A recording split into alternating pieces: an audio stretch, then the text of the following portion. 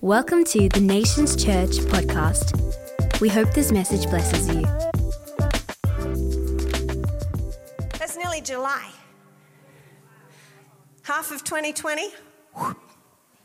It's gone. It's gone. It's over. It's done and dusted. Never to be revisited again. Whether it was good, whether it was bad, it's over. It's done. And we, of course, as a church, are full steam ahead into our conference season. It's a really important and exciting time in the life of our church annually. We love it because it gives us time. It gives us really focused and intentional time, for the whole family to just be immersed in the presence of God. Who thinks that's a good idea? It's like as families and as a church, it's like we tithe the weekend. We just give it over to Him and set it aside. And our heart's desire is, God, speak and do whatever you want to speak and do. Like there's no agenda other than Him. Like it's a righteous agenda. If you've been around for any time at all, if you know life at Nations Church, you'll know that one of our cultures is this. It says we are about encountering Jesus. We're unashamed about that being our culture. We are about encountering Jesus. We love God's presence. We value the work of His Holy Spirit, and we desire genuine encounters with Jesus. Give me an amen if you're here for that culture. That's actually what our conference is all about. It gives expression particularly to that culture because we desire Him. We want to see every type of person have a fresh encounter with Jesus, because who knows, one encounter with Jesus can change everything. One encounter with Jesus does change everything. It's not just a theory, it's my testimony. It may be your testimony. That's what it's all about. And it's with that in mind today that I want to share a word with you that I've called What Lies Between. Talk to your neighbor and say, what lies between? What lies between? Someone's given a sassy answer. My handbag. Something like that. But what lies between? Because at the end of the day, we want to be a church full of people where there's nothing in between us and Jesus. Where there's nothing in between us and what He wants to do in us. Amen? And to think about these thoughts today, we're going to turn to the book of 2 Samuel in chapter 6. It's an incredible account that centers on the biblical character King David. Hello? Tell him I'm busy. I can't take that right now. I have to preach to these people. So if you're unfamiliar, I got real distracted just then, I'm sorry. But if you're unfamiliar with King David as a Bible character, he was actually Israel's greatest king. He came to rule in the year 1000 BC, and he led Israel through some of her most prosperous, some of her most successful times. Under David's leadership, the Philistine army was defeated. Those enemies were defeated. He established Jerusalem as Israel's capital, and one of the very first things that he prioritized doing in Jerusalem was to bring back the Ark of the Covenant. Some of you would be familiar with this part of Scripture. Now, the Ark of the Covenant, if you don't know what that is, that essentially was an ornate wooden box. That's what it was. God actually instructed Moses to make the Ark of the Covenant more than 400 years prior to David's reign and rule. And this box, the Ark of the Covenant, it was overlaid with gold. The top was made of pure gold. It's also known by names like Ark of the Testimony or the Ark of God. And all throughout Old Testament scripture, we understand that this ark, this box, was symbolic of the very presence of God. It symbolized the power power and the glory of God on the earth. It was as the ark went with them, so we understand the presence of God went with them. You're following me so far. The ark was known as the very dwelling place of the Lord on the earth. Now, we're New Testament believers, so we live in a different context. We praise God because through Jesus and the triumph of his cross, everything is different for us. Through the triumph of his cross, he has poured out his Holy Spirit. So now the presence of God on the earth is not contained in a box. Do I have a hallelujah? Hallelujah. Now we don't have to go to the temple. We understand that we are the temple. God's holy presence is in us and with us and through us. And it's a glorious time to be alive. Glory to Jesus. But it was not like that for ancient Israel. So you understand, when David prioritized bringing the Ark of the Covenant back, he was prioritizing bringing back God's presence into the midst of his people, right where he belonged. Under King David's predecessor, King Saul, worship of the Lord in Israel had actually declined and decreased. King Saul, in many instances, was disobedient to the Lord, and under his leadership, the Ark of the Covenant had actually been captured by the Philistine enemy and carried away or carried off from Israel. And King Saul, he never bothered to retrieve it. King Saul was happy to live and happy to lead without the presence of God. That's a tragedy. But that was not the case with his successor, David. David longed to restore a nation, Israel, to worship. He longed to restore them back to the presence of God. So he goes to lengths to retrieve the ark and bring presence back into Jerusalem, into the capital, into the midst of the people. And in 2 Samuel 6, we read the story. It documents the very moment, like the very day, when this ark is coming back into Jerusalem, and it was a really big deal. It was a fanfare. It was wild. It was wonderful. All the people of Israel had come into Jerusalem. They had gathered. They were united. What's our conference called? United. You know, wherever we cherish and value the presence of the Lord, you'll find that the people are united. Isn't that powerful? The people of Israel on this day were united, and the priestly tribes, they had prepared themselves. They had consecrated themselves, and they were tasked with carrying the ark of God's presence on their shoulders. And they were bringing offerings and sacrifices. They were praising, they were worshiping. It was one big presence party. Who would have liked to have been there on that day? What a day in history. We're going to pick up the account in verse 14 of 2 Samuel 6. It says, "Then David danced before the Lord with all his might." Say, all his might. All his might. And David was wearing a linen ephod. So David and all the house of Israel brought up the ark of the Lord with shouting and with the sound of the trumpet. You're welcome. Now as the ark of the Lord... Woo. It's going to get wild. Now as the ark of the Lord came into the city of David, Michal, Saul's daughter, she looked through a window and she saw King David leaping and whirling before the Lord. And she despised him in her heart. So not everybody's happy on this presence day. Not everybody's happy in this moment. If you don't know, Michal is David's wife, his first wife. She's the daughter of King Saul. David purchased her hand in marriage for the cost of 100 Philistine foreskins. Read the Bible, it's wild. You can't make this stuff up. Ken Lee needs to lift his game.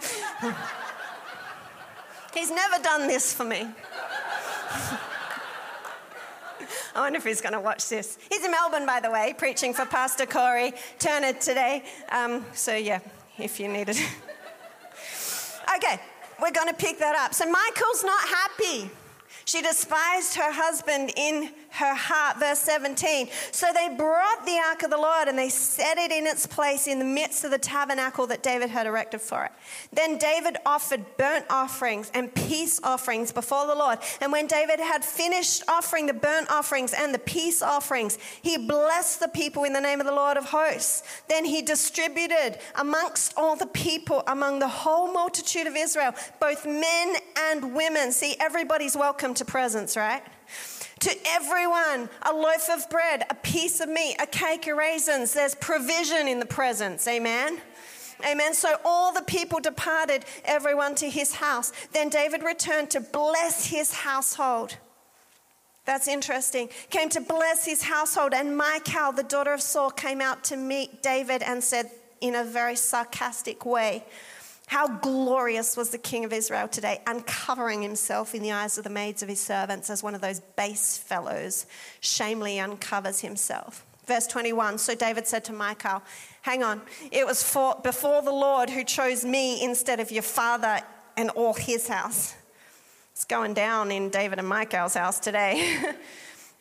He appointed me ruler over the people of the Lord, over Israel. Therefore, I will play music before the Lord.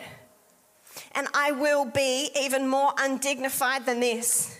And I will be humble in my own sight. But as for the maidservants of whom you have spoken, by them I will be held in honor. Verse 23, therefore Michal, the daughter of Saul, had no children. She was barren till the day of her death. Okay. There's such a lot going on in this text. There's so much we could dive into. But I want you to have a look with me on this focus of these two different characters. We've got David and we've got Michal. Isn't it funny how two different people can be in exactly the same place at exactly the same time, but they're experiencing two completely different things? That's what was going on in Israel that day. Because if you look just at David in the body of the text, you could summarize his disposition in just a couple of words. His disposition was pure joy and freedom. Was it not? He was just pure joy and freedom. The scripture says he danced with all his might in the presence of the Lord. Whatever was happening inside of him, the joy, the freedom was just bubbling up outside of him so that he couldn't contain his worship. And it was just pure praise and pure liberty. It was beautiful. But when you look at Michal, you see that something very different was going on with her. There was something that lay between her and God's presence. There was something that had come between her and the freedom that was there for her to be had, so that she stayed at a distance. Like she stayed in rather than coming out, and she just peered through those windows. She made herself a bit of a spectator and a bit of a commentator. She critiqued everything that was happening in her mind, that sort of thing. And I think it's very interesting because the truth is that to this day, when it comes to experiencing the presence of the Lord, when it comes to entering into all that he has for his children, you still have these same two types of people. You still have these same two types of responses. You still have your Davids. You have people that are just swept up in joy and freedom, and nothing lies between them and the presence of the Lord. But then you have others who for some reason or another stand at a distance. Rather than stepping in, they stay out. Rather than you find that there's barriers of some description that lie between them and really entering into what God wants to do. And this was the story of Michal. And I would tell you, it's a tragedy because she really missed out. She missed out on the blessing. She missed out on the unity. She missed out on the joy. She missed out on the freedom. She missed out on the provision. David had actually come back to her to bless her. She missed out. And it's a tragedy. And I want to pose the question to us today, and in Belmont as well. I want to ask you this question. It's a challenging question, no doubt, but it's good for us. If you were to ask yourself, Where am I in the story? Like if you were to imagine yourself in the middle of chapter 6 of the book of 2 Samuel, insert yourself into that ancient story, where do you think you would be positioned? Like, answer the question honestly to yourself. Are you a picture of pure freedom and joy, worshiping, liberated with David? Or are you somewhere far off? Are you back at a distance, somewhere like Michael? I don't ask that question to incite any type of condemnation. There's absolutely no judgment. None whatsoever. I just ask that question because it is my heartfelt prayer for Nations Church people, for sons and daughters, not only in this season, but in every single season, that there would be nothing between you and your Jesus. Like, that's the goal. That there's nothing in between you and the face of your God. Like, he loves you so much that you would know that there is nothing in between, that you would come into that liberty and that freedom that Christ died for you to have. Amen? That's the goal. That's the goal. And before maybe you think I'm inviting us into Pentecostal crazy, I'm not. I'm really not. This is not about charismatic crazy. This is about Holy Spirit liberty. Holy Spirit liberty. I think there's a big difference. We're not interested in the counterfeit, but we are very interested in real encounters with Jesus, genuine encounters with Jesus. And maybe you've been witness at times to people calling it liberty, but looking pretty crazy. Maybe that's happened in your life. Maybe that's caused you to stand at a distance and go, I don't want any of that. Can I ask you to take another look? Because the scripture says in 2 Corinthians 3:17, I want you to think about what this means in application in your own heart. It says, now the Lord is the Spirit. The Lord is the Spirit, and where the Spirit of the Lord is, there is freedom. There is freedom.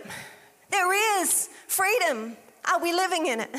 There is freedom. You know, fundamentally, this is not a matter of loud or quiet, clappy or not clappy, hands raisy or not hands raisy, you know, dancey or still. It's not, that these things are not the real issue. The real issue is, are you bound or are you free? Are you bound or are you free in your heart? Are you living in the Spirit's liberty?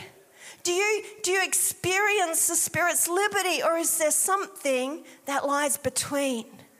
Because sometimes we're guilty of giving way too much attention to outside expression, way too much interest to what's going on in the outside. The scripture says man looks at the outside, but God is looking at the heart. We must never neglect the issues of the heart. So the question is our heart free? Like, who really cares about outward expression? It's overrated. You want to dance, dance. You want to be silent, be silent. You want to kneel, kneel. You want to wave a flag. Wave a flag. Within reason. Once I got hit on the head. That's another story. There still needs to be order in God's house. Amen. But there's biblical precedent. Honestly, there's biblical precedent for all of it, and really none of it matters. The main question is there true liberty in our hearts in the presence of the Lord, the way Scripture says there should be, the way Jesus died for us to have it? That's the real question. That is the only relevant question. Jesus died to set our hearts free. Amen? We're not called to be a crazy people, but we are called to be a free people, liberated people, however that looks. And with the time we've got left, we're going to dive a little bit deeper into what were some of these barriers that Michael experienced, Michael, not Michael, she wasn't a dude. Michael experienced that lay between her and what was going on in Israel that day, God's presence that day, because there was definitely physical barriers. There was the walls and the windows. But there was also the barriers in her heart. And I believe that some of the barriers that were going on in her heart are the exact same barriers that we face today. Most of us are like the rest of us. Most of us are dealing with the same but different sorts of things. And so my prayer in this season is that the barriers would be exposed so Holy Spirit can come and help us deal and that nothing would lie between. Amen. And one of these primary barriers we see in Michael was the barrier of pride. Say out loud, the barrier of pride. Let's call it for what it is, the barrier of pride. It came between her and God's presence.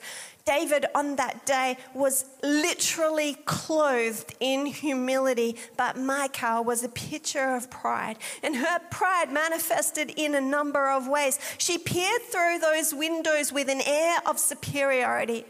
And she made herself the judge of all that was going on. And she looked and she critiqued it and so on and so forth. And I think we've probably been guilty of that at times.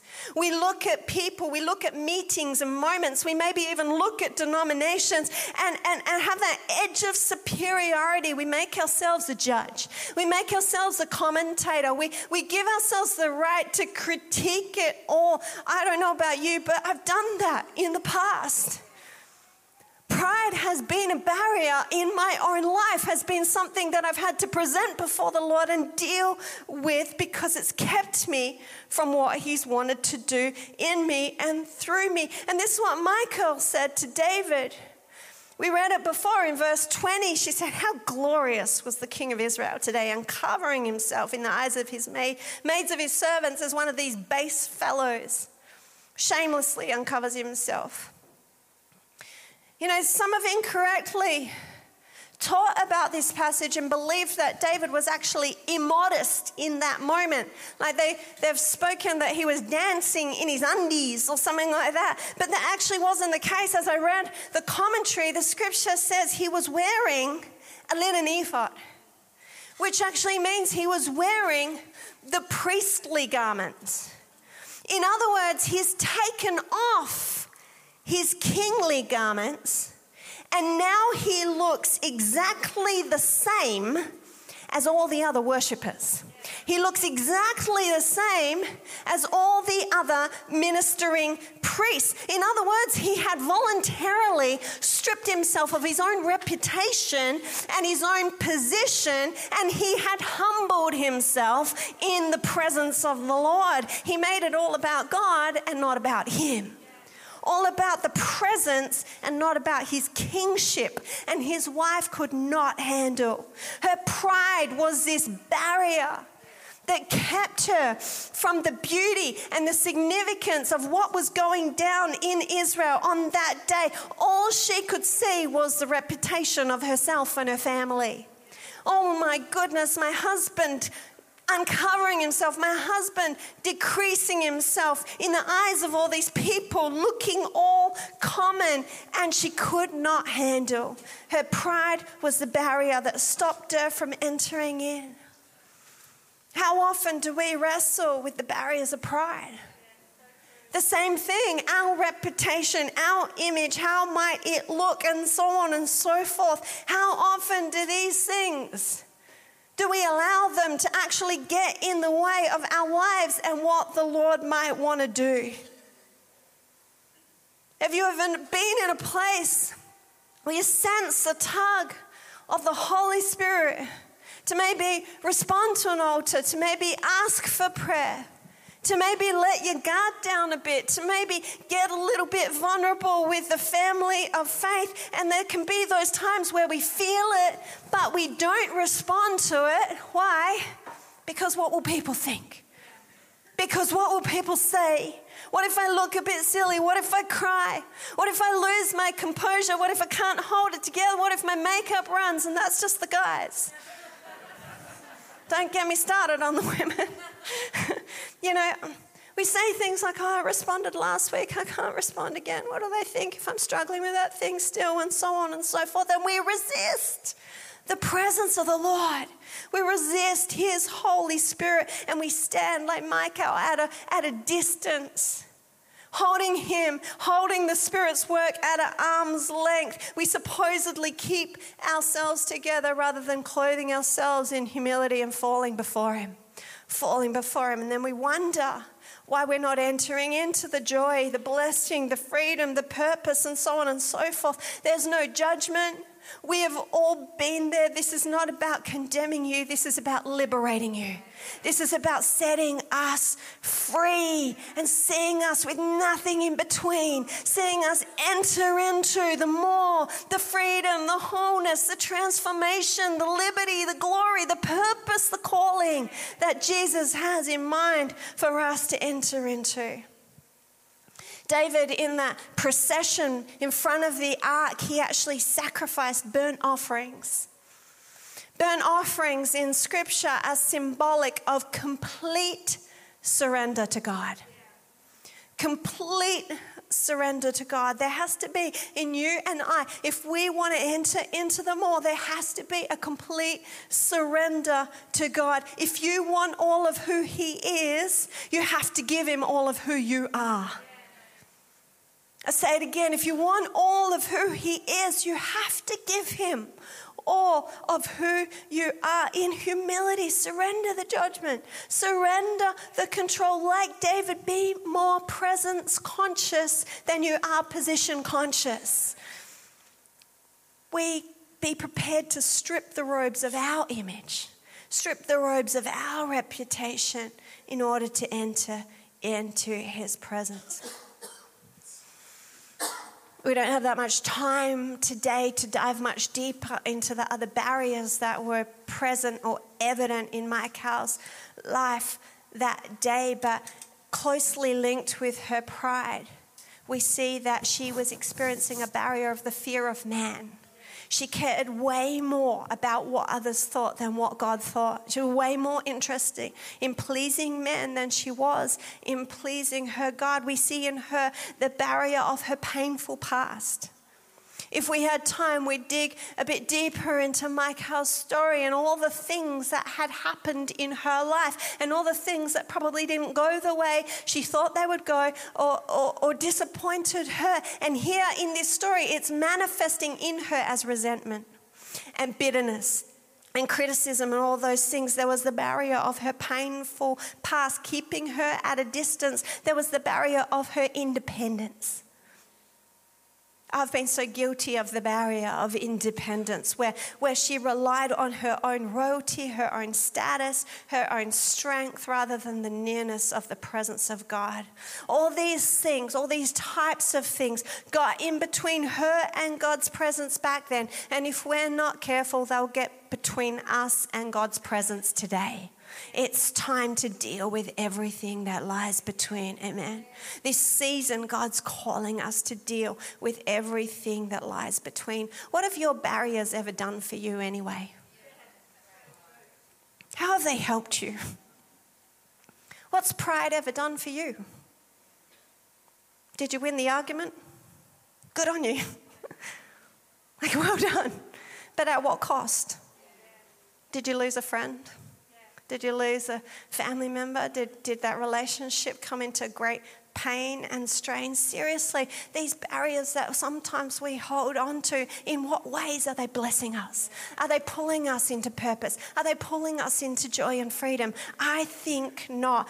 The scripture says that after all these events of 2 Samuel chapter 6, that Michal was barren.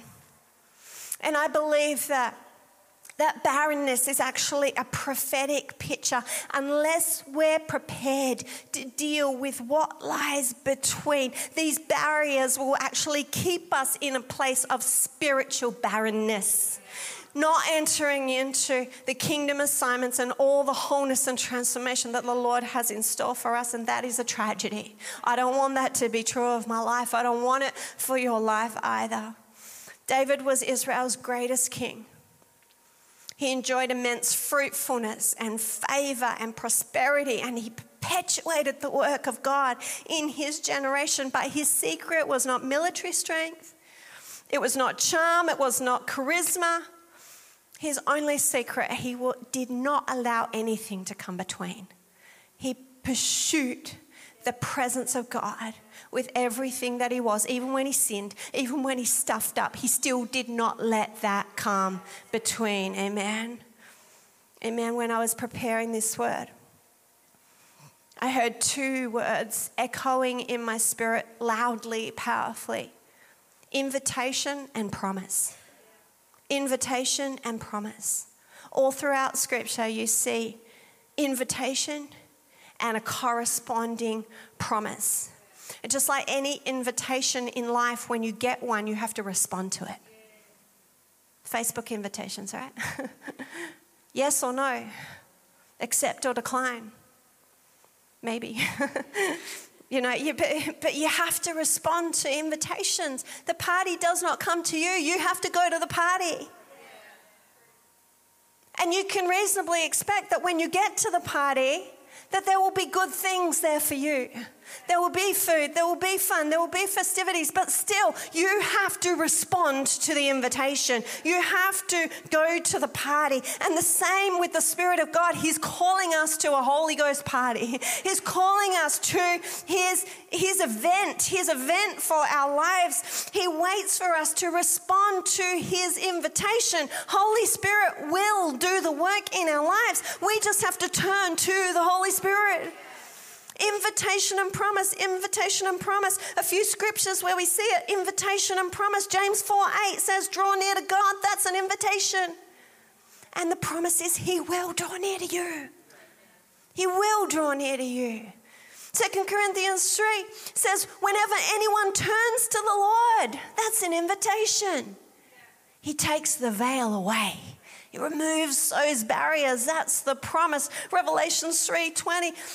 If you hear my voice and if you open the door, is that not an invitation to open the door of our hearts again?